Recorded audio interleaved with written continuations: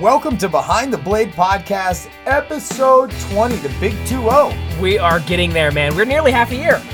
Oh, no kidding. Right. Yeah, we're nearly half a year. That's true. Probably half a year with the couple of, what do you call it, sabbaticals we took or whatever?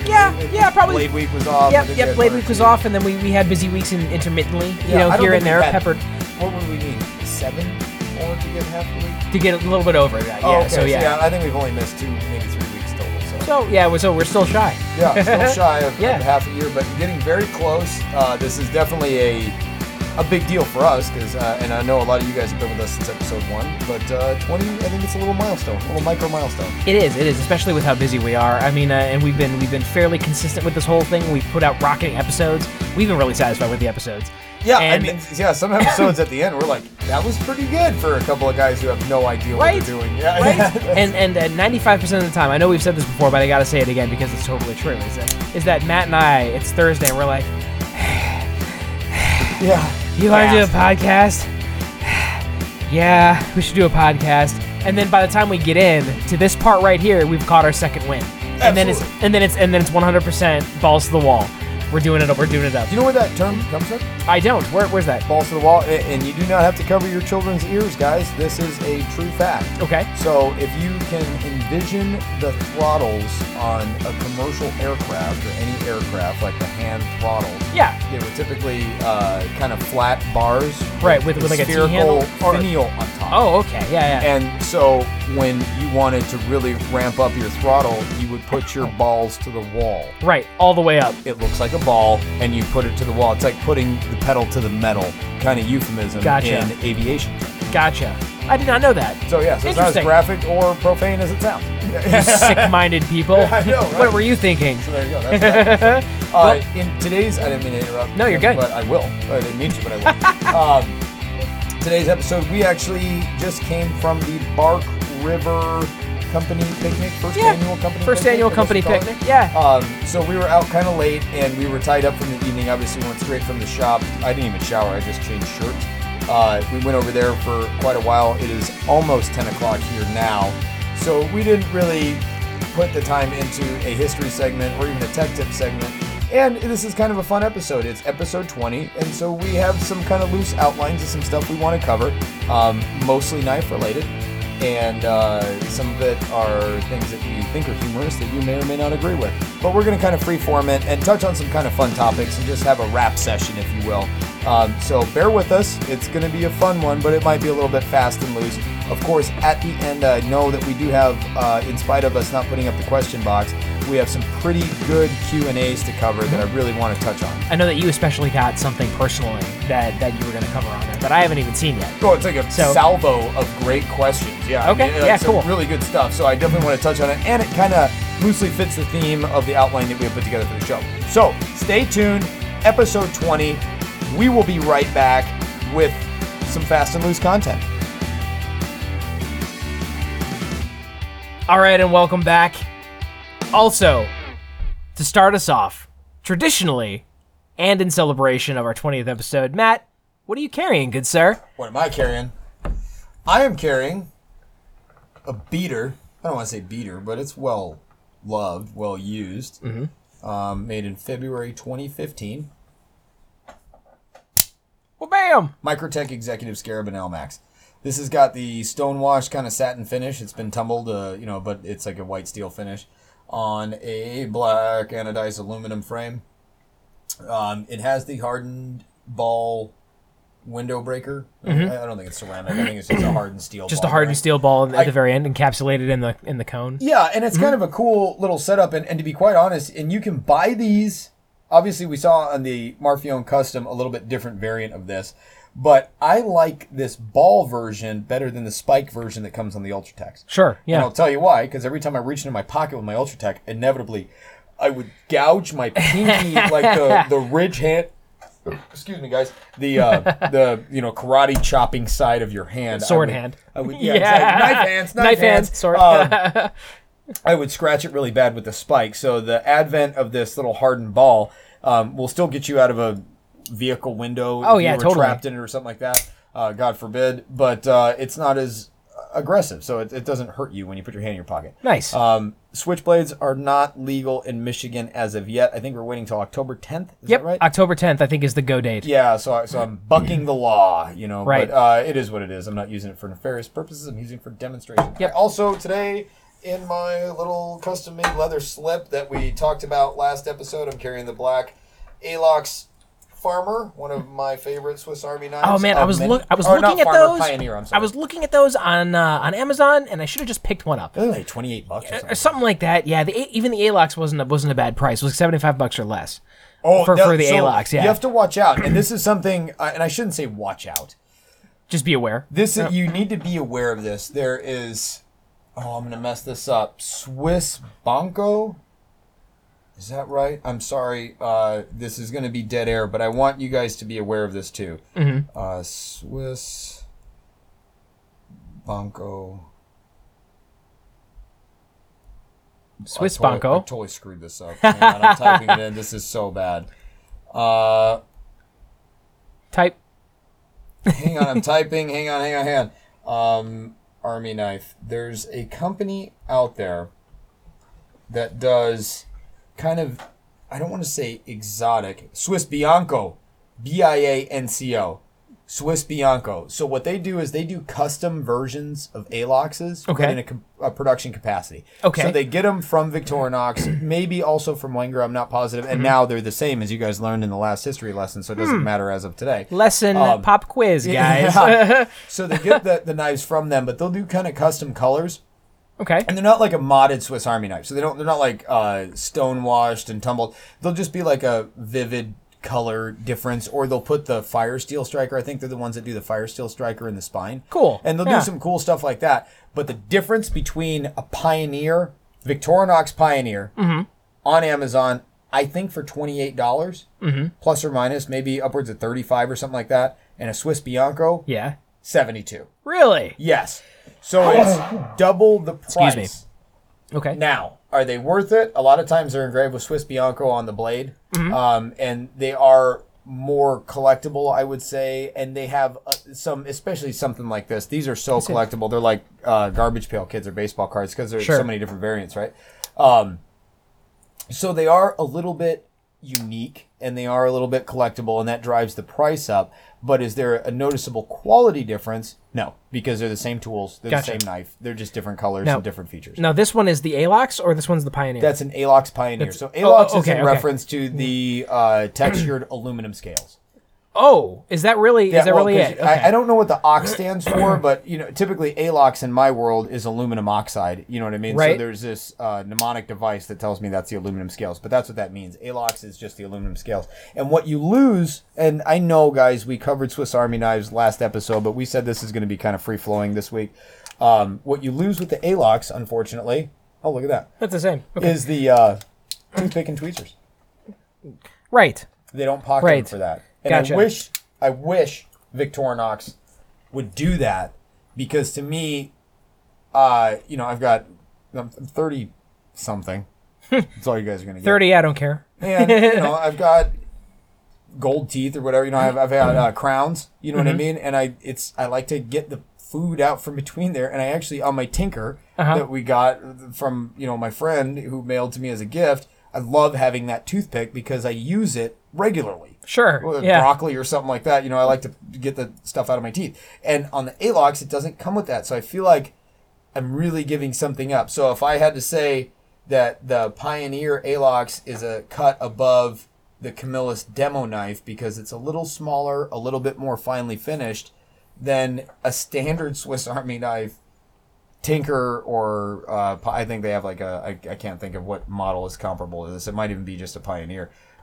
It comes with a toothpick and tweezers, and those are such handy features on the knife. Like, can we please put those in the aluminum scales? Right. It's not that big of a feat of engineering to do. Well, obviously, if they did it in the plastic ones. Well, the Yeah, I plastic mean- ones click on to the pivot boss. So Okay. the pivot has a little boss. Imagine what looks like a tiny brass hockey puck Yeah. sitting on the stainless steel outer liner. Oh, gotcha. And it just snaps on. And they snap Gotcha. onto that. So the toothpick actually rides over that. Sure. So Okay. you would have to get a little creative, but I think by moving it more towards the spring side, and I'm sorry guys, but I'm going to show Jim with my fingernail what I'm talking about. If you went more here instead of centered, Yeah, you clear could it. you could clear that. You could clear the toothpick and retention tweezers. pin. So, Yeah. I have a mill. So you should do this on a weekend. I should get another one of these in case I screw it up. I can order it from one of many dealers. I know that DLTtrading.com carries these. Cool. Okay. I think KnifeShipFree.com carries Swiss Army knife. That also. I'm not sure. I'd have to, I have to we'd look it up. Look into that. But I would probably just order another one and then blow the scales off because, and Jim knows way more about slip joints than I do because honestly, even though I carry one every day, I hate them. I reluctantly love them. Setting the rivets is what makes it kind of difficult. You know what I mean? Because you have to get that tension just right. Otherwise, you have a lot of blade wobble, or the knife's too stiff, or something like that. Yep. I think we have the patience enough to really kind of figure out a good method. But really, you just tap, tap, tap, check it. Tap, tap, tap, check it. Tap, tap, tap, check it. But I can't help it until it's right. That if we use 256 screws or something like that and screwed this textured side down to an aluminum plate, and then chucked it up in the jaws, and then took like a 3/30 seconds, 16th inch or 3/30 3/30 seconds. Yeah, I'd have to check the width on the tweezers and the toothpick, and then just milled a slot, and then just put the whole thing back together on either side. Then you would have the cavity for the toothpick and the tweezers. You absolutely could, because the radius I think is the same on what would be the bolster end, guys, of the knife. So if you're looking at like a cigar-shaped knife and you're holding it horizontally with the folded edges or the folded blades in, spine up, then the ends would be they're not bolstered in this case, but just picture a bolstered end or something like that. So I think that radius is the same because the toothpick and the tweezers have a slight radius to them also. Yeah, they do. I think that was matched up. And you could do that if you were to make the tweezers and the toothpick. You could always just slide it in so it fits snugly and then just finish it. Yeah, but it's black. Okay, so you have one sacrificial handle. Oh, this is where like Sigmund Freud would call me, super anal retentive. I'm retentive. I don't think I could bring myself to polishing the entire perimeter and losing that black contrast against the springs. I mean, these are. Yeah. I tell you what, man. I mean, these are seriously all my Swiss Army knives, from my Tinker to my Champion to my I can't remember the other one. It's like a Pioneer or something like that. To my Alox Pioneer. What's the other one? It's a Farmer, maybe? The Farmer, maybe, yeah. Maybe, yeah, anyway, it doesn't matter. They're also finely made, and the action on them is so smooth, and the finish is so... I can't believe that this is a sub-$100 knife. You know what I mean? Well, I mean, they mass-produce a lot of them, and they're very popular. But they're so good at it. I mean, nothing goes to waste. Oh, yeah, man.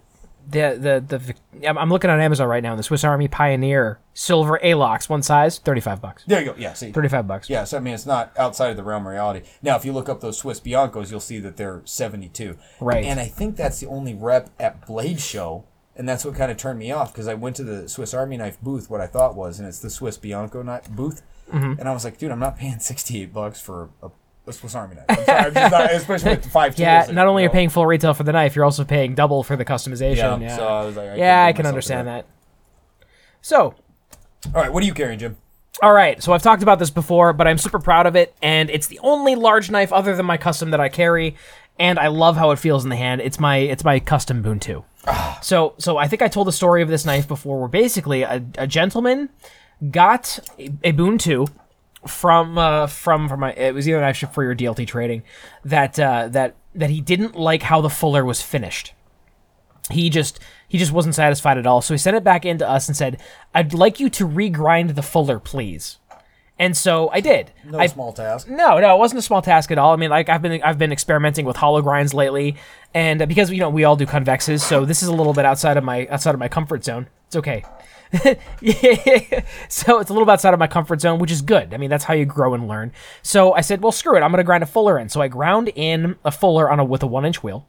I thought I did a pretty decent job for the first fuller. I think you did a great job, yeah. Thank you. I thought this is on a 1-inch wheel? I think it was a 1-inch wheel. It could have been a 3/4 because, with the belt. It had to be bigger. Or did you move it up and down? No, not really. This is press it and go? That was press it and go. I think I did a little bit up and down so I could clean the lines up. But I mean, it's really wide for a 1-inch wheel. Yeah. So it could have been a bigger wheel because I've got one. I think I've got 1 1/4, 1.5. I'll show you when we go to and- the shop tomorrow. I'll show you what my 1-inch wheel looks Okay, like. and we'll see what fits that one. Then. And well, yeah, and you'll see the difference. I think yours is probably a third wider than mine. Okay, gotcha. Yeah. So I ground this fuller and I did a pretty good job. Kept it even side to side. I tried to do a pretty good job keeping the top and bottoms even across the handle, and I really liked it. It looked like a marbles, canoe or an ideal. Yeah. I mean, or like a Wade and Butcher with the big old fuller in it that cuts into the plunge line or cuts into the grind line and that nice sharp lines and everything. So I was pretty happy with it. I'm like, this guy's gonna love this knife. It's fantastic. And so we sent it back. Comes back like a week later. I don't like this. The fuller is way too big, and I think it looks bad. And I want a new knife. So Look, I told Jim this off the air, and I've seen a fair part of his collection. I don't think I've seen the entire thing, but I've seen a fair part of his collection. This is, I think, my favorite knife that he owns that I've seen. And so for the guy to say, this is not the fuller for me, I think he maybe missed a little bit of a design eye, Jim. I think you did a good job, even without qualifying it. Not like thanks. You did a good job for your first fuller. I think it's just a good-looking fuller, and it makes it a great-looking knife. And I think this is such a gem, and I think you're lucky to have it. And I think the other guy missed the boat. And this isn't me blowing smoke. I'm being legitimate. I think this is just a well-thought-out, well-designed, attractive knife. I mean, it looks like a 6-inch ideal. Yeah, basically. You know what I mean? Yeah, I think that's what it was designed after. It's supposed to be a mixture between a Marbles Ideal and I think a Wade and Butcher Teddy. Is I think what the original pattern was. Yeah. So it's supposed to, so that it's supposed to be like a mix between those two, but now it has the marble style fuller across the length of the blade, and I agree. I think it's a really hot knife. Just needs a brass guard. Yes. So I guess we're gonna have to remake one. Yes. So so that's that. He didn't like it. I ended up making him another one with a stock fuller and just satining the stock fuller out, and he seemed to be pretty happy. I don't know, I haven't heard back from him yet. So that he was, but he seemed to be happy and satisfied now. So great. So it's a win-win. So the knife, instead of it sitting there because we couldn't sell it to a distributor because it's heavily modified at this point, I just went, well, screw it, it's mine. There you go. And so now it's on my hip. Rank has its privileges. Yeah, it's true. It's true. So I'm carrying that, and I'm carrying my trusty Victorinox because that's popular these days. My Swiss tool. There you go. One of the least popular multi-tools ever. Yep. Yep. A lot of guys don't like it, and I understand why. So the main gripes between this is that it feels comfortable while it's closed until you go to open it and have to use it. Well, I mean, when you open up the thing, you don't actually have a grip on it, right? You really have to learn how to use it, and then until you can actually get it on something so you can twist it. Because you have to open. I guess. I mean, if that's what you have, though, you get used to it in about an hour. I've changed car batteries with that. Yeah. I've done all sorts of rewiring. I carried that when my parents had the shooting range. Oh, okay. So you've had it for a while. Oh, and I've clipped it. I've clipped wires. I've stripped wires. I've done all sorts of work with that. I've made other knives with that. I mean, so it's held up this whole time. All the tools are in good condition. I've used everything on it for a number of years, and I've had it for a long time, and it fits for me. I mean, it still opens nicely. It's got a nice snap to it. Look, make no bones about it. This is a production knife, right? But I'm talking directly to the guys in the trench crew right now. If you want to set a standard for fit and finish, first of all, stop doing 36 grit grind, sandblasted and tumbled. So that's just me. It's an editorial. Number one, stop. Stop doing that. But if you want to set a standard for fit and finish, something that is smooth to the touch, ups its corrosion resistance, anything from 1095 to even your stainless steels, a higher luster is going to up its corrosion resistance. That's the whole point of that. And I understand the tactical guys don't necessarily want something reflective or whatever, but if you're actually looking at an EDC knife, then you want to have that higher corrosion resistance in that nice polished finish, and you want it to be even. But if you want a benchmark for fit and finish, look at Victorinox. Yeah. No, I totally agree. They're not sponsors of the show, guys. No. I mean, we're not, and even if they were, I wouldn't say it if I didn't believe it. In fact, something got left behind today because the old adage, if you can't think of something nice to say nothing at all. And it was something that we were going to talk about. And after looking at it, reviewing it, cutting myself on it, I told Jim, I said, I'm not talking about this. I don't like this product, and we're not going to do it. So you guys will never know what that is. But I can tell you it's sitting on Jim's kitchen counter, a floor above us right now, because I didn't even want it in the room with us because I was so unimpressed with it. It's all alone. We put it in a corner for timeout. Yeah, exactly. But if you guys really want to set the standard for fit and finish, it is worth examining the Swiss Army tools, knives, and multi-tools because it's really astonishing that they do this on a production level. And it's not washed out. It's not, I mean, everything is crisp and smooth. I mean, those Swiss cats have it going on. I've had this for over, I think it's going on 12 years now. Wow. This knife, or the Swiss tool. And before this, I had like a Gerber multi-tool. Oh, which I like, yeah. And this was an older one. There was a quick snap to it. All the tools were good. I ended up giving it away to a friend. But then I picked this one up because I missed having a multi-tool. And I've honestly never looked back. Yeah. A lot of guys complain about the weight. They feel like it's a brick, like it weighs down their pants. Yeah, it is heavy, yeah. I've honestly, and maybe it's because I'm a shorter, stout guy, but I've never had a problem with the weight. I think Not once. you only have a problem with the weight when you start thinking about it. And maybe, if you haven't been carrying it for years and are used to that weight, it's just like carrying a handgun concealed for the first time. Oh, yeah, you're aware of the weight the whole time. You're like, oh, wow. And to some people, it's uncomfortable, and they'll stop before they actually get used to it and grow into it. Right. This is true. But, so I encourage you, if you can find a good price on one, pick one up. You're not going to go wrong. Yeah. I mean, the thing's a tank. It really is. So that's what I'm carrying today. There you go. All right. Got any news? I do have some news. Matt, let's hit some news. Industry headlines from around the world, brought to you by KnifeNews.com. Knife news for knife people. All right, for the news, we actually have some pretty cool stuff this time. Remember that week, a couple weeks ago, or a couple of episodes ago, that we had talked about how Spyderco was suing eBay yes. for not cracking down on counterfeit items. Well, it turns out that Spyderco also tried to file a lawsuit against Kittery Trading Post in Maine. Now, from Colorado, it didn't work.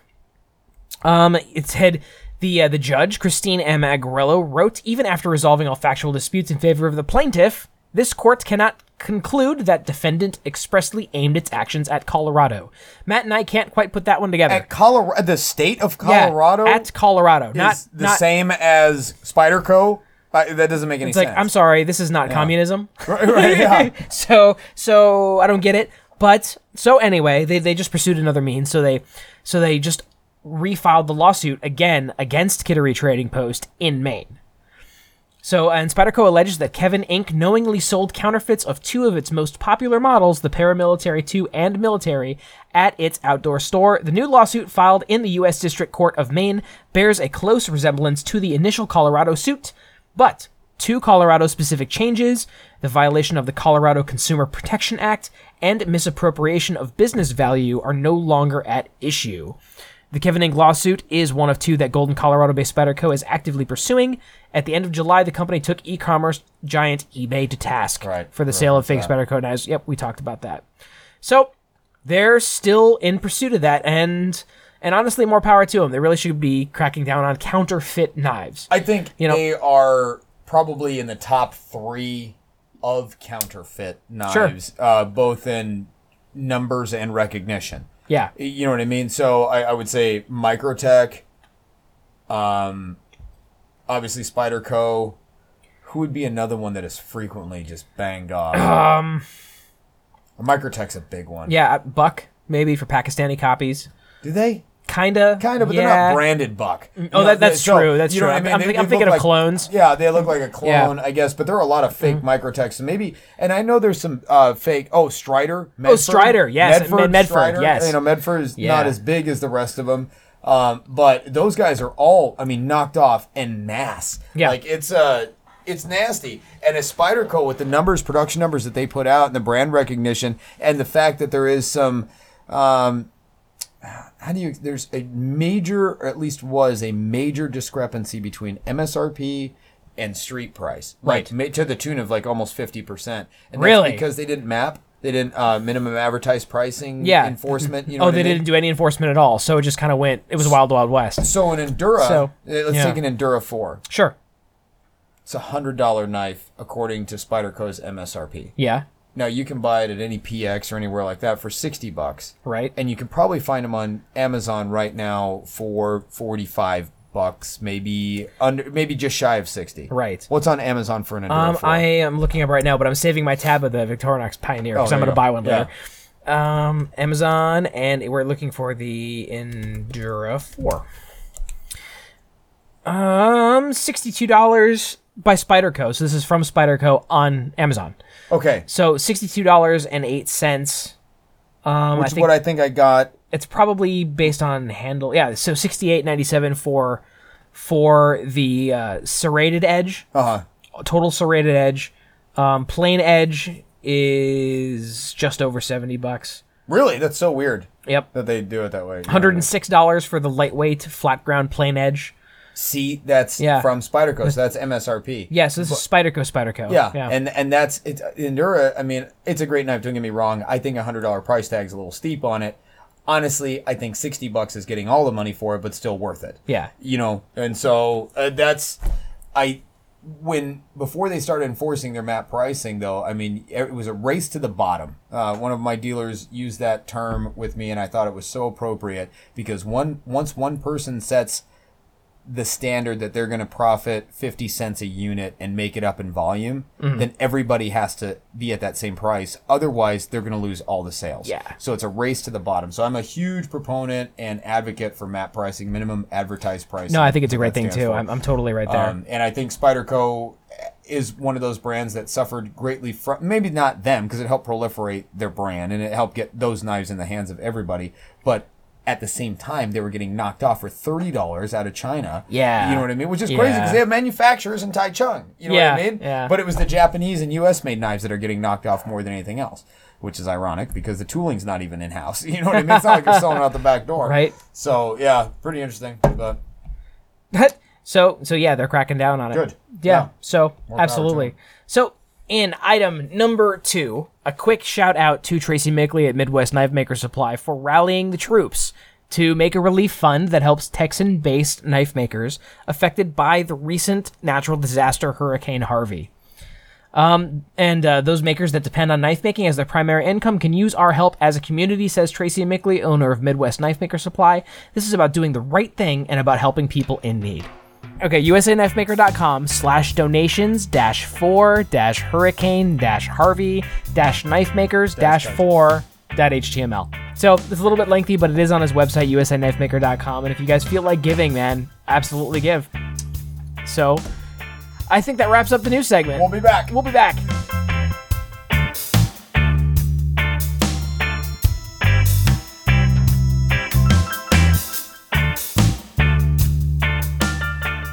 This episode of Behind the Blade podcast is brought to you by Tom Crine of Crine Knives.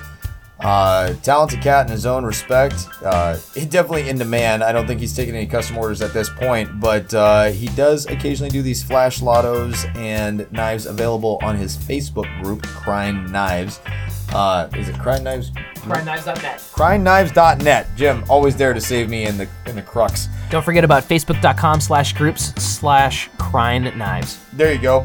Interesting thing about Tom, he's also a wellspring of knowledge with his history in the industry, and he actually helped me as an operating agent of Vehement Knives up our guard soldering game probably 10 levels, which is a short conversation. So he's definitely got some of the old school tribal knowledge, but he also has a lot of contemporary execution in his work. So I recommend checking him out. The guy's a master of the grind. Again, that's Crine Knives, Krein Knives. And if you can't spell knives, you probably shouldn't be listening to this podcast.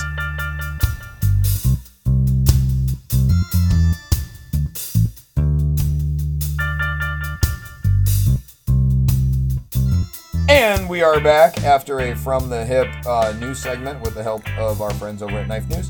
KnifeNews.com. KnifeNews.com. I hope you guys like that little drop we put together. That was Jim in there doing that. He taught me the term for this, the High Atlantean accent, and I just think it's the coolest thing since a pocket on a shirt. I'm not gonna lie, I like it. I like it a lot too. It's super classy, man. I mean, you immediately think of like super streamlined bullet trains, Extra. Read all about it. Yeah, it's just cool. You know, sepia and all that. You instantly think about that. That is the audio counterpart to sepia tone. Absolutely, yeah, absolutely. they go hand in hand. I mean, it's almost steampunkish. Right, yeah. You know, I mean, like if you were to have like an obnoxious side character in a steampunk story, you know that he would talk like this. Yeah, I thought it was fun. It was a lot of fun. I thought it was just cool. So I hope you guys are enjoying it too. For our history segment, because we didn't have time today due to the company picnic and work, which is insane right now, we decided to kind of talk about bushcraft. I recently, as you guys know, Vehement Knives is getting a new world headquarters, and on that, thank you. And on that property is a little parcel of woods. So I think we have 2.5 acres of forest out there that we're going to be building a camp in, and it made me bust out my bushcraft gear again. And since the move to Michigan, we haven't been camping very much. But in doing that, I wanted to kind of go over, and Jim and I are both going to kind of freeform on this. It's not too structured, but I wanted to kind of go over some fundamentals of bushcraft edged tools and what I use, and hopefully what Jim uses also he'll input, and kind of maybe even throw a couple perspectives at stuff that we may take for granted. So some thinking points and talking points on that. So Jim, are you ready? I believe I'm ready. We'll find out. All right, let's do this. I know we made some notes, but I kind of have this one thing burning in my head is, what is your camping knife loadout? Now, let's not go under the pretense that we're knife guys, and when we go car camping, we take 60 knives so that we can test them all out. But what are your dedicated camping knives? Mine? Yes. Okay, so this is a little self-serving. But other than the fact that both these knives are Bark River knives. So even more self-serving than that, I really like the performance of my Springbok. Okay. I really like that knife too. A lot. Like, Thank quite you. a bit. Yeah. Thank you. I mean, like it's meant to be comfortable in the hand. It's meant to be used during bushcraft and hunting. It's a knife that's designed to be comfortable in the hand for both those tasks equally. And I mean, and for me, both those things do kind of go hand in hand. Yep. Because if you're in a survival situation, you're gonna need to eat food. Right. So Food is good. Yeah. So you're likely not going to carry a hunting knife, a bushcraft knife, and an EDC knife. Right. You know, when you're lost in the woods unexpectedly, you're gonna have one single knife to do that. And the Springbok's supposed to fit that bill. It didn't really set the world on fire. Which I'm surprised, because honestly, it's look, there's a lot of Bark River knives that I detest. I hate. No, tell me, it's cool. I'm right, and there's nothing anybody is going to do to change their mind about how they feel about it. But the Canadian belt knife, or in your case, the Canadian Special, the Micro Canadian, or the Canadian, whatever maple syrup drizzled pattern with that leaf-shaped blade and that skinny whittled away handle, I can't stand it. And people are huge fans of them. They're big and fans. You'll never stop them. That's why I'm like, I'm not going to lose sales for anybody by Matt Martin saying he doesn't like one specific model. But I detest the look and feel, and I think your dad, that's his go-to camping knife. that is his go-to camping knife, is the Canadian Special. It is so terrible looking to me that I can't get beyond it. Like, I just can't. For us, the entire design was silly enough that it would sell well and still very comfortable and utilitarian. People love it. So people go crazy for it. My point is something like the Springbok, which I find to be a visually appealing knife. Thank you. I think it is a comfortable knife. And this, look, guys, this isn't a Bark River commercial. We just talk about what we know, right? Yeah. I really like that knife. In fact, there was a guy who came to the grind-in, last grind, June, or I don't know what the last one was. I guess June. Yeah. There was a guy there who had one on his line gear. I don't know. He was a medic of some sort, but he seemed like a pretty serious guy. I don't think I remember him. Did I meet him? Big Mexican dude, really cool. Yeah. His name was like Ruben or something. I don't remember, but he had one, and just a super cool cat. So we ended up talking for a lot of the grind-in, like just chit-chatting. Yeah. And he had one that was just, well used and well cared for, and I was like, that's where I fell in love with that knife. I was like, this is a sweet knife. Is that your design? Yeah, Is that what totally. you keep saying thank you? Yeah. Oh, okay. It's sorry. Yeah. Again, I'm trying to not be self-serving here, but this is just what I know. I designed that knife totally 100%. The only thing that my father added was the fuller. Oh, okay. In there for a little bit of extra visual appeal. And I think it works. So I do too. But I think it's hot. I mean, it's reminiscent of a model that we dipped our toe into and then never, I mean, it sold really well, but we just never expounded upon it. We just never went any further with it. So, but I just think it's a hot knife. And as far as a well-rounded utilitarian knife, I think that has it in spades. So, all right. Thank you. Hate the Canadian Special, like the Springbok. What else? Okay, my ultralight bushcrafter. Okay. Because I think it's super important to have a small, deft, quick, sharp knife. Not only just for EDC, but one of the reasons, one of the entire philosophies behind our Bushcrafter series is to kind of fit that bill.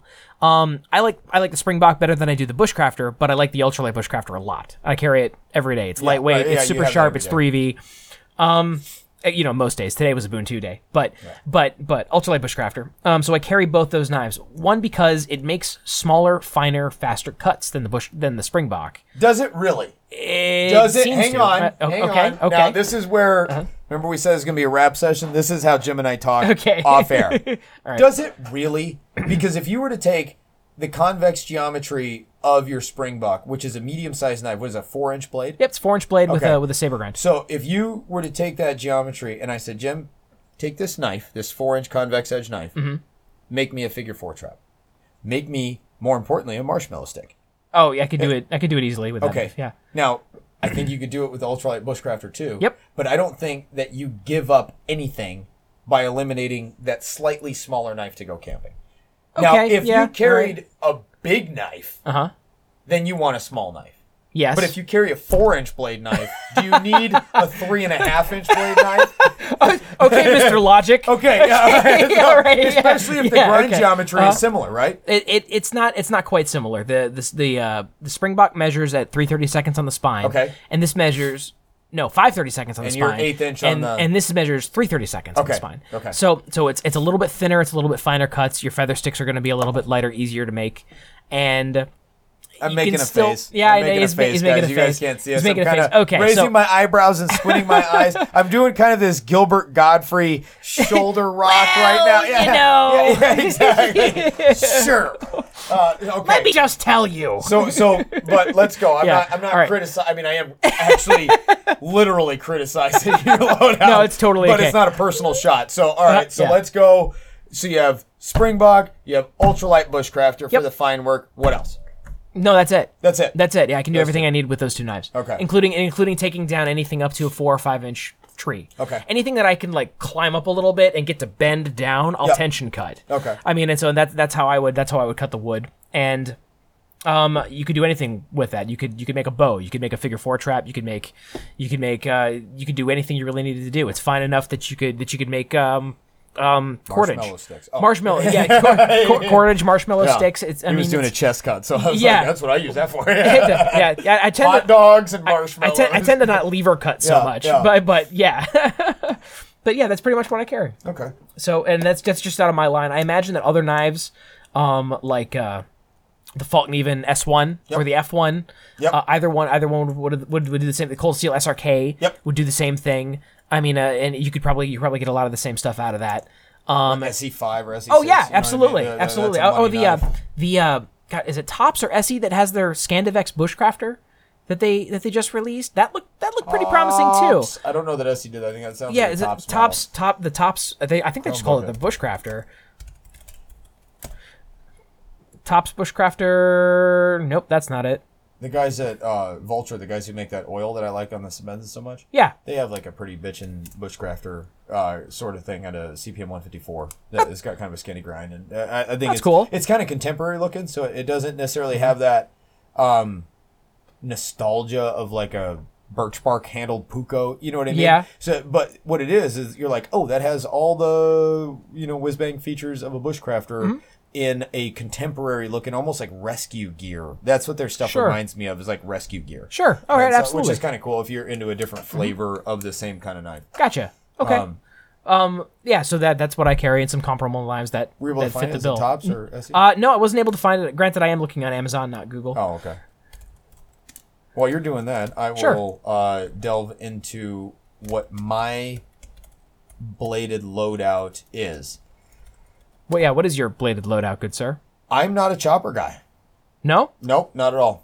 Not at all. I grew up in the Southwest, and I am a machete guy before I'm a chopper guy for sure. So I can totally agree with that, the machete versus the chopper thing, because a lot of indigenous tribes and cultures, small cultures, have that 12, 13 inch small thin chopping knife, and they use it for everything. Everything. And ooh, that looks a lot. I'm not gonna lie. Right. So I just turned that looks a lot like the Vulture. Right. So I just turned my Chromebook around after I found the Tops Knives Bob. Brothers of Bushcraft Field Bob Hunter in 154 cm steel. So it's good steel. It's good grind. It looks like it's super comfortable, and it's a good price, $160. So that's the other one that kind of impressed me as I was looking at this. Yeah, so I mean, if you like that tops, you will also like, because I feel it's in the similar vein and fills a similar void, the Vulture Equipment Works. I'm trying to get to I think it's the Cholera. I know. I didn't name them, guys. Oh, okay, all right. Yeah, or the Talon Mark II. Hang on, their mobile site is giving me. I don't think they're mobile. There's anything wrong with their mobile site. I think it's me. VultureEquipmentWorks.com. Yep. Okay. See. Yeah. I think you showed me this one. I got it right here. This guy. Yeah. Yeah. Is there some similarities between those two? Yeah, some similarities. I think they're. I mean, it's not like a copyright infringement or whatever, but I think if you like the tops, then it's worth checking out the. Is it the Cholera or the Talon? The Talon Mark II. Okay, yeah, Yep. Check out the Talon also. The Talon Mark II. Yeah, the Cholera is So- more of a really aggressive. I like that better than I like this. yeah. The Cholera. Yeah. And they're both pretty cool. So go check those guys out if you're into that style, because I think they're neat. You know what I mean? So- And very comfortable in the hand. Did you get out your equipment loadout while I was typing away? No, I didn't. No, no, go ahead. I Go think ahead. I Yep. interrupted myself, and then you interrupted myself. Off the cuff, man. Yeah, that's totally is. That's the pace of this episode. So for me, and I'll be very candid about this, I will carry one or two too many knives in my pack typically, and those are going to fall into the multi-tool / pocket knife. Mm-hmm. So what I've stopped doing is carrying a pocket knife, because I always carry a multi-tool camping. Yeah. And I have like an S30V blade on my Leatherman Wave. Or Oh, that's cool. Charged titanium is like an S30V blade, so that's my little pocket knife. Mm-hmm. And then I like my Falkneven S1. Yep. And I also like having some sort of machete. Now, my favorite to date, to be completely honest, is the SE Hunglas. That's a good knife. My Yeah. favorite big knife. And like I said, I'm not a strong back, heavy back chopper guy, because I've never really seen the purpose of it. I Sub-Zero camped in built shelters out of a tarp. right. You know what I mean? Not like the Gucciest of gear. We had a tarp. And we'd be at 11,000 feet up in the Rockies, camping in well below zero. So, I'm not a super bushcraft guru or whatever it is. I've just never had to use a big, heavy knife to do chopping. I can process firewood and stay indefinitely with something like the Hunglas. I do have a Gransfors Brux small forest axe, which I really like. I think I like it for, typically I like to operate, especially where I'm from, with about a 6-inch aspen, plus or minus 6-inch in diameter. You can aspen. do a lot with that, though. So in ton with aspen it. groves, those are a continuous organism. I don't know if you knew that. So every time you see an aspen grove, Yeah. that's one plant. Is it really? Yeah. It's just all connected They're all underground, and then connected those in are all their just root different network. offshoots. That's right. That's cool. I did not know So it's kind that. of interesting. Oh. But what they do is they drop, and when they do drop, they're like lodge poles. They're perfectly straight. They're long. They're a reasonable diameter. Okay. And they make great building materials. But you can also get about 7.5 minutes of burn time out of a quarter of a 12-inch aspen at 6 inches diameter. Ah. So you get about Interesting. 15 minutes out of a half. Yeah. You know what I mean? And Yeah. you get about 28 minutes out of a full round. Although Right. it's a smoky full round because it's not combusting properly because it's not split. Right. You know what I Absolutely. mean? Yeah. But so it's very easy to calculate time, and because their consistency of growth, they make a good firewood. Now, they're not as good as like oak in the fact that they don't have this duration of burn, Mm-hmm. but because they're so calculatable, so readily available, and so easy to split, you're not consuming Right. calories processing them. Right. It's faster for you to just get the wood in the fire. Exactly. And then you know how long that's going to last. And you know how much Yeah. to split to get you through the night, right? Right, You know what yeah. I mean? So that's why I like aspen grove so much. And they make such great shelters because you can build with them so easily. Right. It's like dimensional lumber. It's like getting a 2x4 for Christ's sake. So I like having my multi-tool. I like having my Falkneven S1. I like having my SE Hunglas, although I traded it off and I never should have done that. And now I carry the machete that is a modified Ontario 12-inch, which is what I carried in the jungle in Okinawa. Cool. And so that saw a lot of use for me too. So I use that in its stead, and I like to carry a folding pull saw, Japanese folding saw. Absolutely. Yeah, And- very cool. I can totally see that. Yeah, and 100%. So those bladed tools are what make up my camping loadout, including that Gransfors Brux small forest axe. Small forest axe. So that's what I like to use, and more importantly, we wanted to kind of get down on some of the features. Now, I like the Falkneven, I did modify the spine to be able to use in contradiction to last week's question about when is it cool versus practical. I did modify the spine a number of years ago to strike a fire steel effectively and really rain down some sparks. But again, I don't think it's necessary because the fire steels come with the striker. I still use it that way. I think it's a handy way to use it, but I don't think it's necessary because the striker weighs virtually nothing. Yeah, just take the striker. yeah. I mean that's what it's for. Yeah, and they work so well. Yeah. And they're so efficient. No modifications to the Hunglis. I have baton through wood with it and had stunning results, but I've also used it to clear trails, which is typically what I like having a machete for. Sure. You know, I use a saw to buck the material up. I'll use an axe to split it. One cool thing, guys, here's a bushcraft tip. Try to follow me because this is more visual than audio.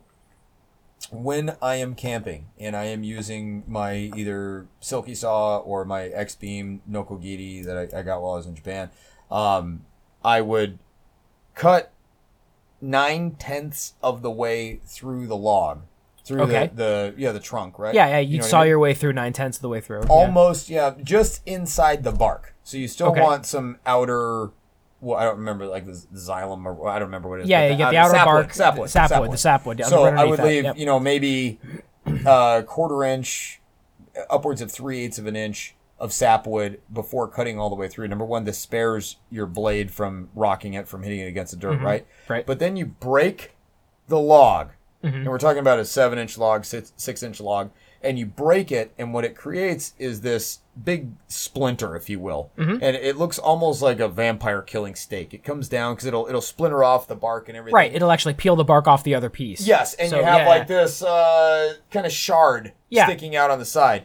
So what I do, because look, a chopping block camping isn't always feasible because that means somebody cut down a tree Right. and cut it level, or they cut down a large stump and it's out there ready for you to split firewood on. Right. You don't always have that. Right. So what you find is you find a duffy area, an area that's built up of pine leaves, or it's built up of leaves and detritus and duff and Yeah. everything else like that. And you take that spike and you stab it into the ground. Oh, You and then stab it and into then, the duff. there's your splitting area. And now your log, exactly, your Yeah. log is standing straight up, and I just split that log. So Right. every time I cut, I leave that little shard on the end, and I just smack it into the ground, and I split right on the ground. Huh. Because I'm hitting leaves. And it's not moving because it's technically staked Exactly. into the ground. Okay, And that's so cool. That's Yeah. and that avoids that, oh, I missed, and the log goes falling all over the place, or you're tired, or it's no degrees outside, or whatever it is, and you're fatigued because you're at 12,000 feet elevation if you're up in Right. the Rockies, and now you just take one more element out, and you're not tempted to hold it when your mind is slipping because you're Right. tired or whatever, Yeah. because it's very dangerous to hold that log and then try to to split split it. right? Yeah, forget With it. a hatchet or something like that. So you stab that into the ground, and boom, and then you just split that log, and Mm-hmm. it works so well that I'm like, this is my technique and has been for years. Like That's I just that's do really that all cool. I've never heard of that before, but it's totally logical. and you know what? yeah. I watch a lot of these bushcraft videos, and there's so much knowledge going around. There's so many great, talented people, and that is one thing that I have practiced for years that I have also never seen. I figured it was worth mentioning. Yeah, It's just so kind of a little under the radar. we'll call that the Martin technique. There you go. Yeah. Yeah. 1 hour Martinizing. Absolutely. Yeah, that's really cool. So yeah.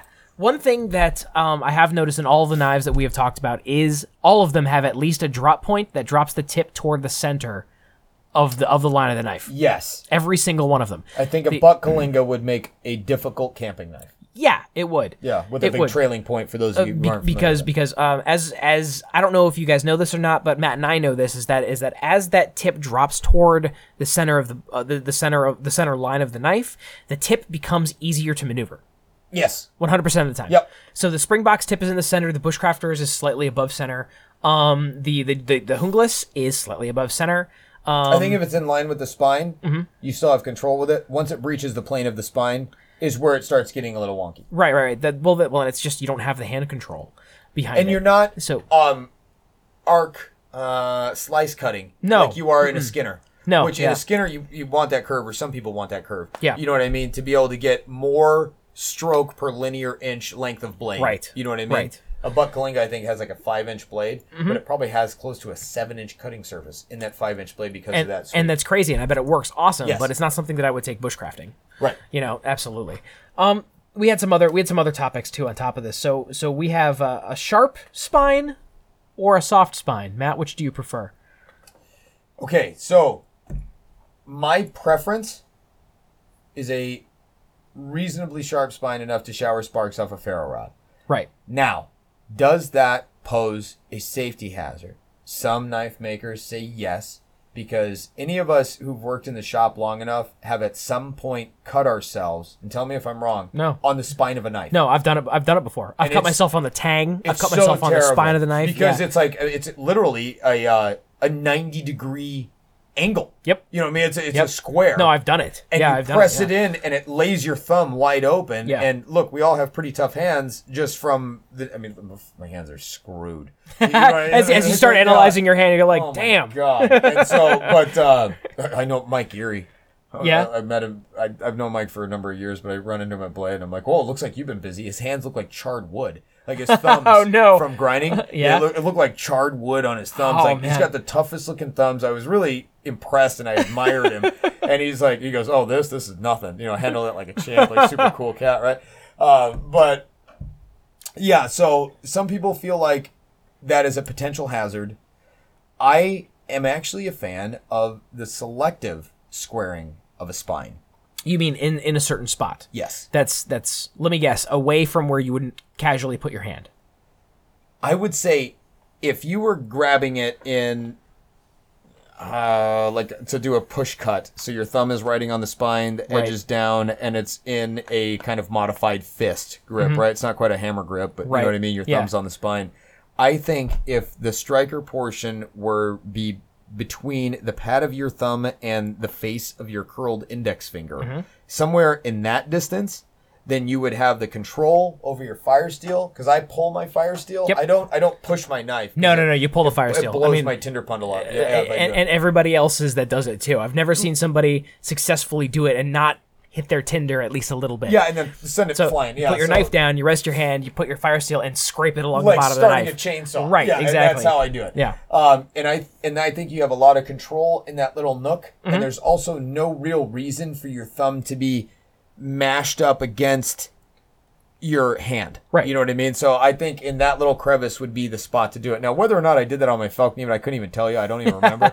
So I probably botched that. I haven't cut myself on it yet, so I don't think it's the end of the world. But if we're gonna think about stuff, you know what I mean? Sure, That would yeah. be the place to put that. And then anything forward of that is because you want to have control over that knife and have reinforcement over the spot where you would typically have the least leverage if you were holding it in hammer grip. Right. So you want to put that thumb out to reinforce and give that power assist for the push cuts Right. and lever cuts.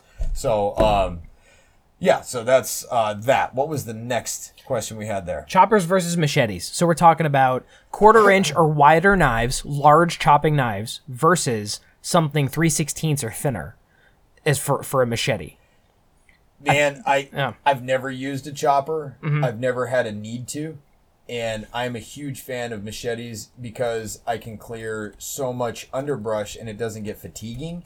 Correct. You know, I've cleared Yep. through a lot of scrub oak, miles of scrub oak as we blaze trails out in the deserts of Arizona, but like thick deserts, like high desert, right? Cedar and Yeah. scrub oak and all that stuff. Right. And as we reblazed a trail that at one time existed, but was way overgrown, swinging around a 3-pound knife all day in the desert heat for miles. Forget it. No yeah. way. Yeah. No way. So at Bark River we made 2 knives that fit that kind of a bill. So we actually didn't make this knife. What it was we had one of our distributors bought a bunch of Ontario machetes. Oh, yeah. And then we had those. gotten them in, modified them, had pre-made handles with Loveless bolts onto them, and then sold them back to distribution.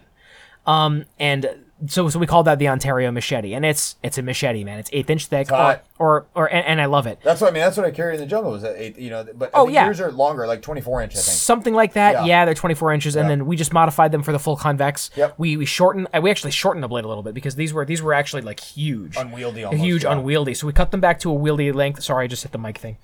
You guys will forgive it.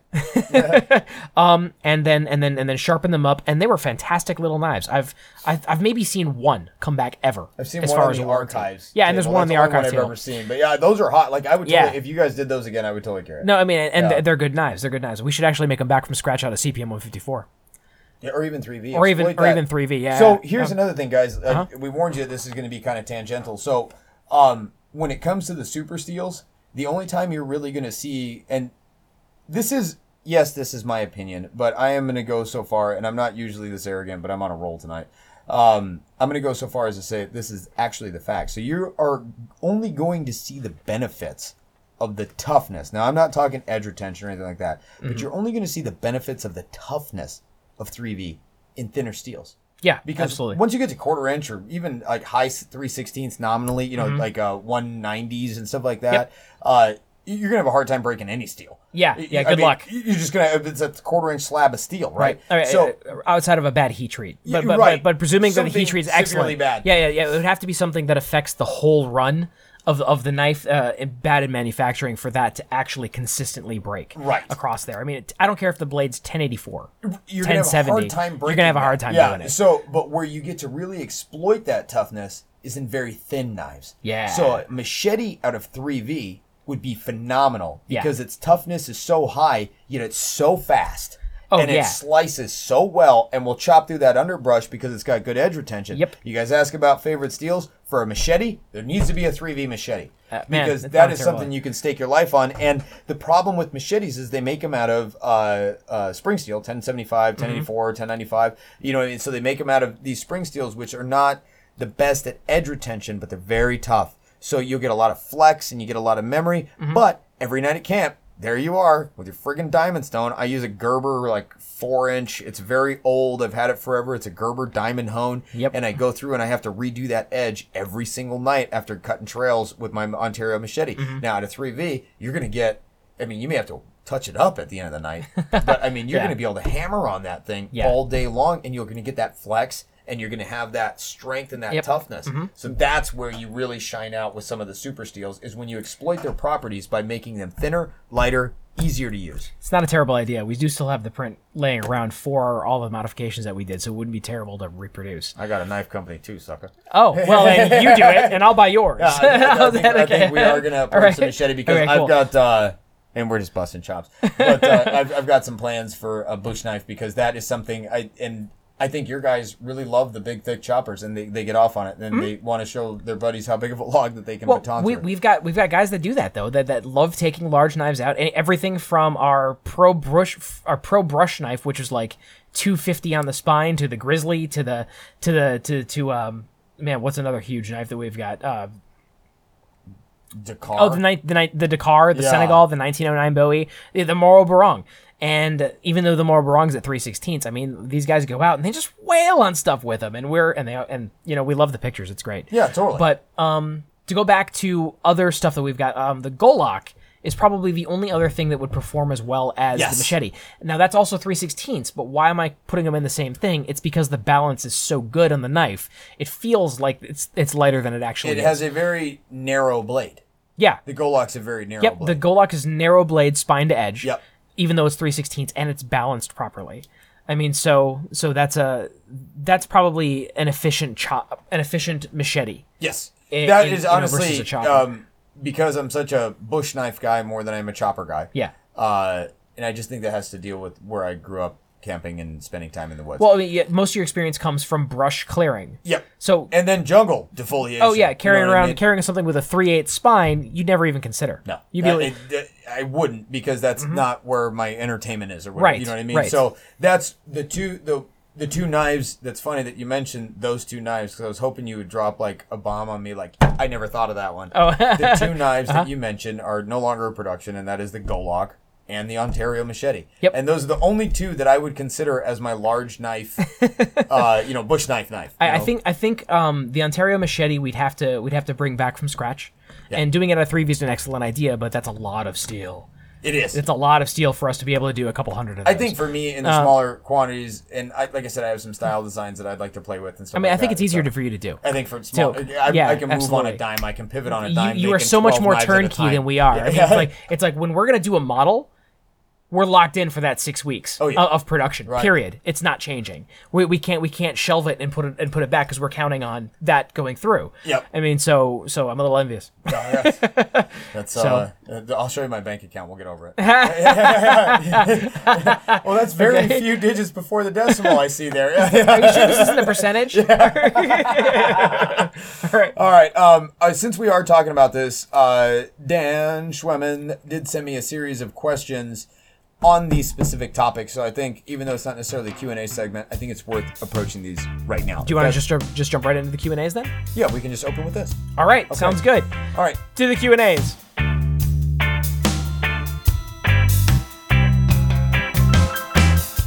All right, take 96. What's happening, gang? This is Matt Martin with Behind the Blade Podcast, telling you that this section of this lovely show is brought to you by KME Sharpeners. That's Kilo Mike Echo Sharpening Systems. Please check them out on kmesharp.com and at retailers. What do they say? Better retailers near you. So look them up, find out who the distributors are, or order directly from the site. These guys have been huge supporters of the podcast from, well, maybe not day one, but probably day 3.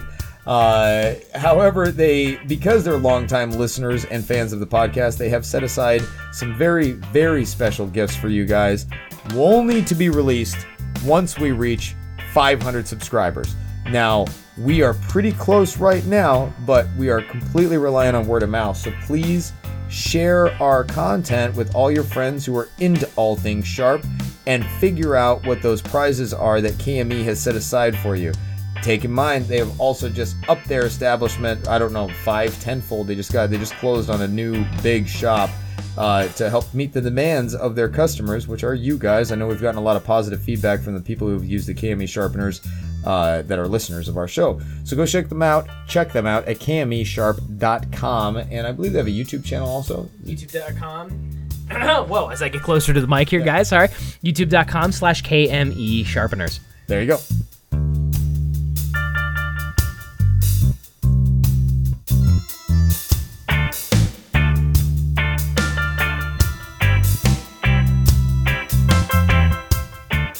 After a long-winded kind of loose chat about bushcraft and the blades that it involves, and you can go super in depth, and I'm sure we'll hear from the listeners, and actually we would like to hear from the listeners what your favorite camp knife is, not specifically bushcraft, maybe your favorite bushcraft knife. I know we all kind of have a soft spot for the Ray Mears Woodlore. Oh yeah, all the time. I mean? Yeah, absolutely. Yeah, we all grew up kind of watching that, like, oh, crazy, you know what I mean? Look what you can do with that tiny little knife. That's nothing like Rambo carried, you know? That's entirely different than what I'm supposed to know. That's not a Randall 18. Yeah. How are you doing that? Yeah. We'd love to hear from you guys what it is you like and why you like it. But in that same vein, we are going to kick off the Q&As with these questions from Dan Schweman. So let's start off with, you've stated on, these are his words. Number 1, you've stated on many occasions that your favorite outdoor knife is the Falkneven S1, or pronounced Falkneven or Falkneven S1. What is about this particular knife that you prefer compared to other production knives on the market today? What makes the S1 your favorite pick? All right, this is an easy one, and it's not even my favorite because it's not romantic at all. And the romance behind knives, behind specific knives, like honestly, my Blackjack 1.7 is one of my all-time favorite knives and a very capable camp knife. I've even thrown it a number of times. But what makes the S1 my favorite is the stainless steel for corrosion resistance. Now, I am a fan of VG10. We just saw a video with Survival Lily where she took a Falkneven S1 and turned it into a saw. Yeah. And she wasn't chipped doing out. anything. Yeah, chipped out. Thanks, Chipped Tim. out, yep. Like just chipped the edge brutally, like all up and down. And I don't think she was doing anything really that far out of line with it as far as abuse or something like that. And I can tell you that mine used like a rented mule, and it has never done that. So it's almost like Kimber 1911s. Denver PD actually prohibited cops from carrying Kimber 1911s. Really? They prohibited them because they had, for a short period of time, or maybe an extended period of time, I don't know how long it lasted, poor reliability issues. Really? Like wow. to the point where cops weren't allowed to carry them. Wow, that's now, bad. my Kimber Custom TLE RL2, I guess, was older. I could shoot aluminum cased ammo out of it. I could shoot PMC. I Whatever could you shoot wanted. Winchester. It was not a picky eater, which is rare for 1911s anyways. But this thing was a tack driver, and I never had a problem with it. Now, that's not to say that I'm extraordinarily anal when it comes. I'm a little bit, I guess, when it comes to my tools and weapons, but not over the top. You know what I mean? I still use them like a tool or a weapon. You know what I mean? I don't white glove everything. Right. And I never had a problem. Same thing with the S1. I never had a problem. I didn't have, now, and I feel bad because after seeing Lily's issues with hers, I'm like, well, is this really the best knife in the world? I can tell you that mine is. The one that I own, the one that Matt Martin owns and is in his knife box right now, that to me is the best knife in the world. And the reason being is because it's corrosion resistant. I like VG10's edge holding properties. Yeah. I've had no problems with any chipping or anything, no matter how much I've hacked with it. Even in, again, guys, going back to below 0 degrees Fahrenheit. Right. I had That's an extreme situation, too. Yeah. No problems with it whatsoever. And it's light. And it's low profile. And it has convex edge geometry, which makes simple camp tasks a lot easier. So, to me, those things all put together in this ugly little knife with a handle that you kind of have to get used to how uncomfortable it is, makes it's not uncomfortable, it's just smaller than what you're used to. In typical knives, if you took like a Bravo or something like that, or even if you took like a K-bar and went to an S1, you'd be like, what is this? It's got kind of a small handle. And I have kind of small hands. So that works out to my advantage, although I had to adjust to it. But I've never experienced fatigue even after using that knife for hours and hours on end. So that is why I like the S1. I like the corrosion resistance. I like the simplicity of the build. I like the lightweight. And I like the blade steel. The laminated VG10 has worked for me without a problem. I batoned the crap out of it with no issues. So this is part 2 of the question. What are your reasons for liking the S1 over various other models from Falcon even, such as the F1 or the A1, etc.? The A1 is a bigger knife, and I think once I move to a bigger knife, hang on, I pushed a button on my phone. Sorry, guys. Once I move to a bigger knife, then I lose the benefits of the S1 to me. Now, is the A1 great? Yes, but I think the A1 starts stepping into the SRK area. Yep, it's pretty similar. And if you can get like an old Carbon V SRK, or even they do like a Sanmai laminated, or maybe the Aus 8, which I'm not a huge fan of Aus 8 just because me personally I have a hard time sharpening it. The Carbon V SRKs are my favorite, I think. Oh, I've had a bunch of them, and those are my favorite knives, and that's what drew me to the S1. I said, before the Sanmai version came out, I said, here's this laminated steel SRK. When I got it, I was like, this thing's tiny. I'm like, I don't want this. And then I took it out and used it, and I said, I want this forever. Yeah, this is good. We're good. If I was going to go with an A1, I would probably actually take an SRK over an A1. Maybe it's nostalgia, maybe it's the carbon steel, I don't know, but just me personally. And the F1 to me is too small. I think the F1 is a great EDC knife, and yes, you can absolutely survive on it indefinitely, but for the tasks that I do and the things that I want to use it for and the things that I'm used to, the operations I'm used to performing, then the S1 is in the sweet spot. The A1's too big, the F1's too small. What are your opinions, thoughts on batoning a knife? Favorable. Yeah. Right? This is polarizing, right? Some people hate it. Well, it's polarizing, but so let's explain the polarization real quick. So you've got guys who have seen people baton poorly and break their knife, and then the same guy who's broken the knife due to bad technique blame the knife. Yeah, of course. So immediately right there, bad carpenters always blame the hammer. Right.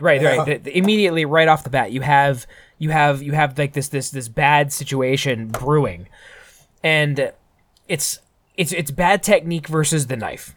So you can break a good knife with bad technique in batoning. Yes. So a lot of companies don't cover batoning in their warranty.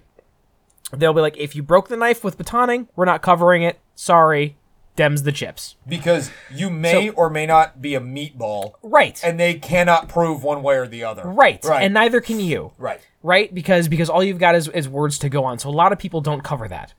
So, does that mean that you shouldn't learn the technique? No. It does not mean I think it's a critical survival skill, to be honest with you. Because it is a critical survival skill. You're totally right. You should be able to take your 4-inch blade or 5-inch blade, cut some wood, make a baton, and and use that to pound your knife into it, because you're in a survival situation. You don't have an axe or a chopper, but you need wood so you can not die from exposure to that knife that night, right? So I think it's a technique that you should learn. I think it's a technique that you should practice. But I think that you should do some research first on exactly how to do it so you don't break your knife, and pitfalls to watch out for. That does not mean that batoning is bad. If you can bring an axe with you, you're going to find that it's easier with an axe. Yes and no. So No? you know Okay, go what? ahead. And this is, look, I spent most of my youth, my stepdad was, he had gold fever real bad. He was addicted to prospecting. Yeah, you were telling me this the other night. It's really interesting. Yeah. True story. I mean, Yeah. so gold fever is like a term people use, and it's a real thing. It's an addiction to the rush of finding gold in Right. black sand. And it was a very real thing. So every day after school and every weekend, we'd be out in the desert. We'd be camping on holidays. I spent my whole life growing up in the desert, out of doors in the desert. Never Right. once did I baton a single thing. Right. Yet I camped that way forever. I never saw my stepdad do it. I never saw my mom do it. Never did it. It wasn't until I was a little bit older, early 20s, and Okay. I saw a Ray Mears video where he was doing that with a woodlore. Yeah. And I was like, whoa! I can't believe I never even thought of that. Now, I would cut stuff, you know what I mean? Sure. You would kind of sliver wood off to make your kindling and stuff like that, but I never thought of bisecting a section of thick wood and doing that. But Right. I also didn't. So that brings me to the next point. If this is you, then I'm not even sorry. I'm just going to tune you up. But to the rest of the world, this is the way you should baton. It is not about how big of a diameter piece of oak can I literally bisect. No, Cut no, right it's- across the middle no. on the heartwood. You're asking for an injury. You're asking for a broken blade. You're asking to get your blade so stuck Yeah. that you almost can't retrieve it. Yeah. You know what I mean? Yeah, That it's is- almost you have to understand what the technique is just to free your blade. you at that can point, and you- baton yeah. firewood with your Springbok at 4 inches. Yep. Yeah, and it doesn't have to be a 2-inch stick. Nope. You can actually take a 14-inch piece of oak Yeah. and start working from the outside into Yeah. the heartwood. Right. You do a spiral. Right. You just keep on spiraling Yep. until and you it's already create down. corners, Yep. and then you cut those corners off from the outside in. And so the initial trick that I learned, a little anecdotal. So the first time I tried that, it was like a, I don't know, 9-inch piece of wood, Okay.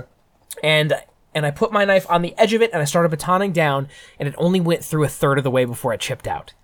And I went, oh, I must suck at this. I'm terrible. And the guy over my shoulder, it might have even been Reed, actually, when we were at PWIP, leans down and goes, "That's how it's supposed to happen. Just keep going around. Don't be a sissy. Right. Just, it is what it is. Just keep on going. keep going. So I'm like, all right. So I ended up doing it. And within, I don't know, 6-7 minutes, the whole 9-inch piece was like maybe quarter by quarter chunks. Pencils. Pencils Yeah. at that point.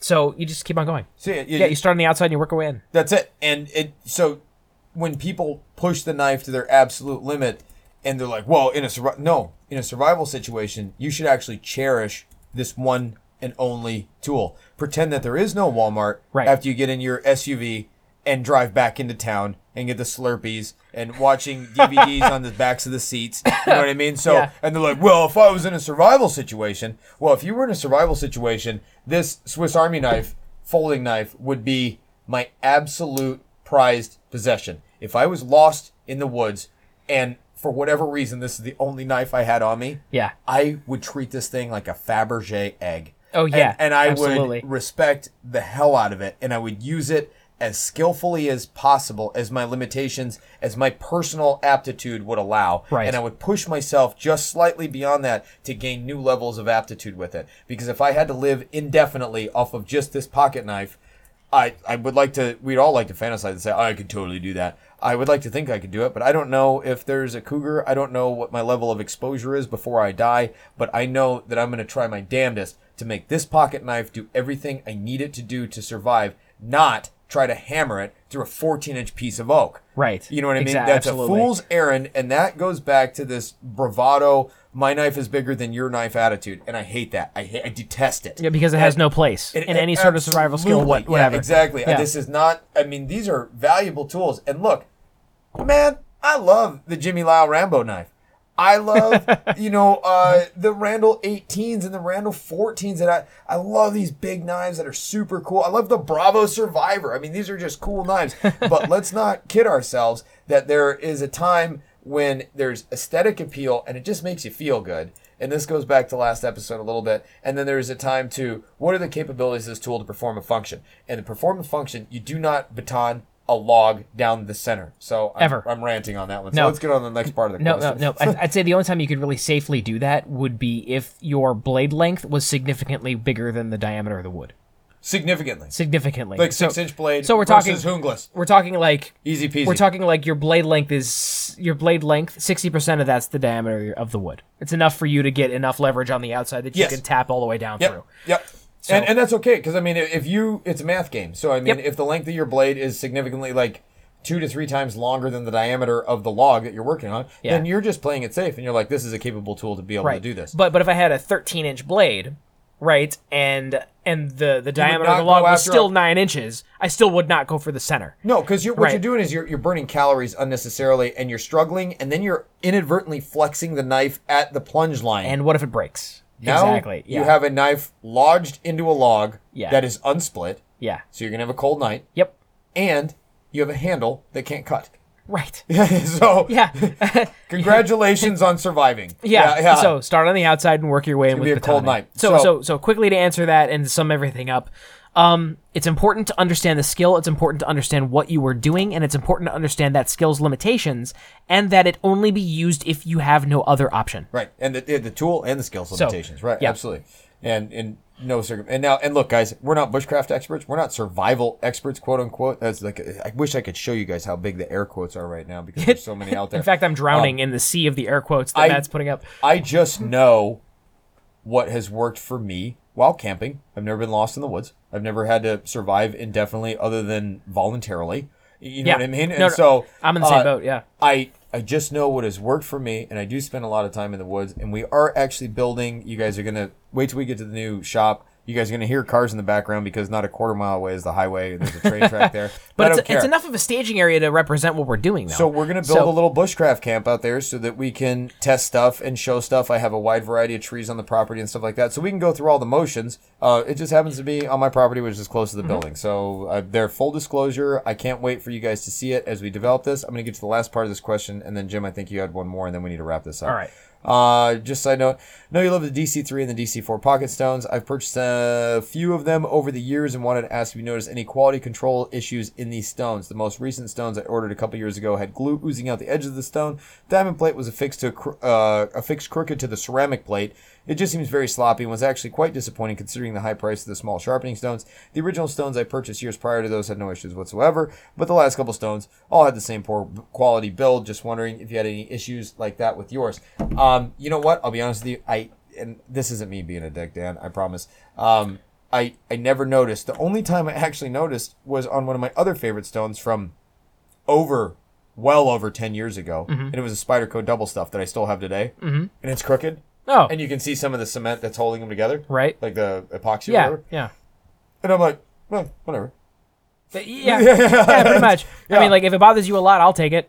I think in the realm of $20-$30 when you're getting sapphire ceramic and diamond coated steel, then I think you're paying good money for good substrates and good materials. Yeah. The fit and finish, yes, it should be good. But I mean, at the realm of $30, if it's not lined up or if there's some excess adhesive coming out the side, as long as it doesn't affect the function, I would even just scrape it off and call it a day. Yeah, I kind of would too. I mean, granted, that's the type of people we are, though. I mean, like we're improvise, adapt, and overcome kind of people.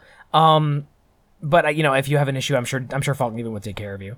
Oh yeah, I'm sure they would step up. But honestly, I wouldn't let that rent any space in my mind, and I would just be like, you know what? Sweet, I have this tool that performs this function. I paid under $100 for it, and it makes my knife sharp indefinitely. And I would just be stoked about that. And I think we could all learn a little bit by being stoked at the attributes and not getting hung up on the minutia. Now, when you pay $500 for a custom knife, it's okay to dive into it a little bit and be like, hey, there are gaps and there's glue coming out, there's scratches in the blade, stuff like that. Yeah, but I think for an actual field use tool, something like a sharpening stone, for me, I'm just cool with it. Just it is what it is. If it didn't work or if it was chipped or something, I'd have an issue. But otherwise, if it came to you cracked, that would be a huge issue. Yeah, absolutely. All right, last question for the night from Matthew Klinchok. Hello, gents. Hey, guys. I know you prefer to remain humble on the show, but I'm sure I am not the only one who was partially drawn to the show specifically because of a love for BRK and Vehement knives. We kind of already know which knives you prefer of your own brands, Jim the ULB and Matt. Well, you never save any for yourself, so who actually knows? So, while remaining humble to your own product, I was curious what your favorite model is of each other's knives. So, Matt, what is your favorite Bark River? And Jim, what is your favorite Vehement? Nice. Good If one. they happen to be a one-off custom like Jim's Marauder or Matt's Viclad Dagger, please also include your favorite standard model, such as the Bravo 1 or the Kudo Misa. Thanks. So, my favorite model of yours, Matt, is the Kudo Misa. Oh, it's my favorite too, man. Dude, I love it. I'm so glad to hear that.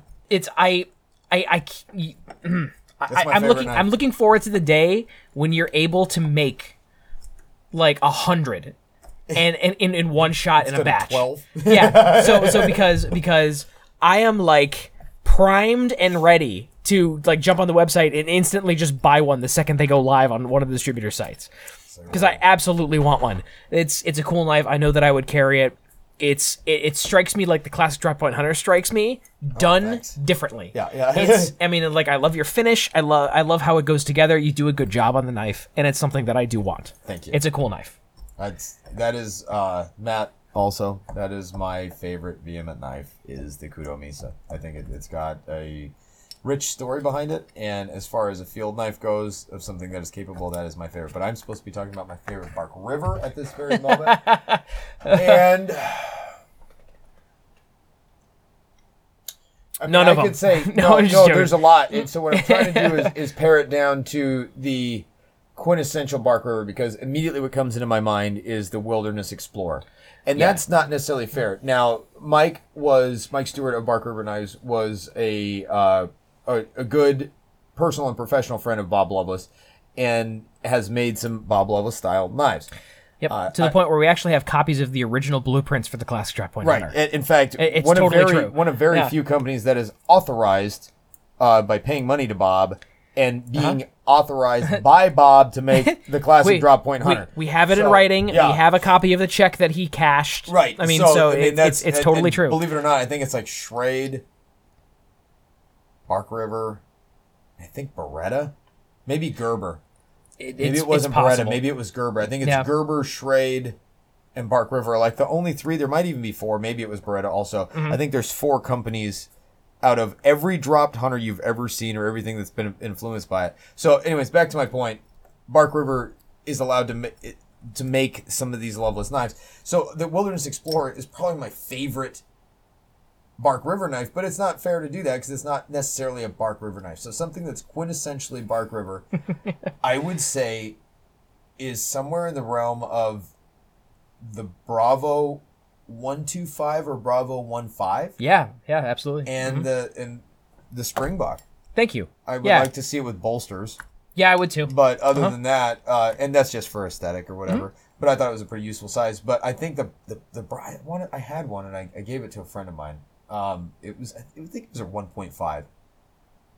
Close to a perfect knife. Sure. Like, I mean, as far as like a camp knife goes, like you can use it for everything. Yeah. Like, if you took just that knife, you'd be fine. Right. You know. I think the 1.5 is a 5.5-inch blade. That's probably why I like this so much. And the 1.25 is a 5-inch blade, and the 1 is a 4.5-inch the blade. Aurora is another one that really. Oh my god. That's an all-using knife. I love that. The handle on that is sick. I could see, guys. It's unfair because what happens is you'll ask me a question like, "What's your favorite knife?" So my daughter's like, "What's your favorite cookie?" And she'll ask that, and I'll be like, "Well, I think it's Oreos." And then I'm like, "Ooh, but Chips Ahoy are so good." And then I'm like, Milanos. I take it back. You know those Toll House cookies that you buy at the grocery store and you take home and bake? I like those. Yeah. And so it just sets a snowball down the hill. But honestly, I think the Bravo 1.5 is probably pretty close to the perfect knife. I have a Bravo Survivor. I love that knife. I feel like I could do anything in the woods with that knife. I have taken that knife camping, I don't know how many dozens of times, and it has never left the truck. It's like, and you've had such a visceral reaction to it because I remember you seeing it, and you're just like, "Oh, I like this. This is awesome." And I take it with me all the time, and it has never crossed the plane of the kick plate on the Jeep. That's it. From the floorboard. And That- I've never taken it out. That's in the woods. it. Just put it on your belt. Yeah, I need Next to. time, just put it on your belt Oh, I'm sure so I'll you love can't it. forget it. Yeah, exactly. I would So- love that. So yeah, a Bravo 1.5 or the Aurora. That would probably be, and the Springbok. So those three right there. I kind of like the Essential too, but it's too heavy. The Essential, I'm- I think, needs to be lightened And as I'm well. not yeah. nothing fancy. I tried to make an Essential last grind, and some jerk out there who will go unnamed made the last one. Really peeved me off. Was it me? Are you? No, No. it wasn't. Okay. I think it was Donovan. Was it? I think it was Donovan. Oh Phillips, man. Yeah. Oh, I love Donovan yeah, too. I know. Yeah. And he's like, I think it was Big Don. Yeah, Big D. I think he's the one that got it. And I was like, I wanted those Essentials. Yeah. Well, you know, to talk about Buck River for a second, in about a week or so, we are doing another run of Essentials in CPM 154. Ooh, you know me in 154. You have CPM 154. See, I like that. no fuller, so it is unique. No Fuller. No fuller on this one. That'll be interesting. It'll Look be nice. good with a hollow grind. It would look good with a hollow grind. Bolsters? Oh yeah. Let's Oh, talk yeah. turkey after the show. Okay. All right, you know what, Jim? I think that is a podcast. This was a lot of fun, guys, and thanks for bearing with us as we kind of do what Jim and I do, and that is BS about bladed stuff. Guys, this is Jim Stewart signing off for Matt Martin. It's been episode 20 of the Behind the Blade podcast. You guys have a fantastic evening, and we will see you guys next time.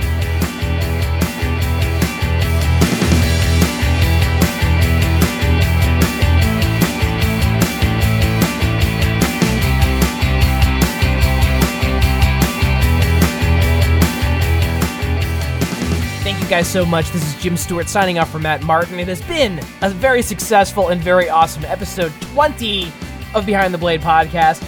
Do not forget to hit that subscribe button on iTunes, Google Play, follow us on Stitcher, follow us on SoundCloud, or wherever you aggregate your podcasts. On Android, I like Podcast Addict, but I hear CastBox is also an excellent choice for that. On the bottom of our website, that's www.behindthebladepodcast.com, there is a beautiful little donate button. If you feel like we give you something and you want to show a little something back, that's a great way to do it.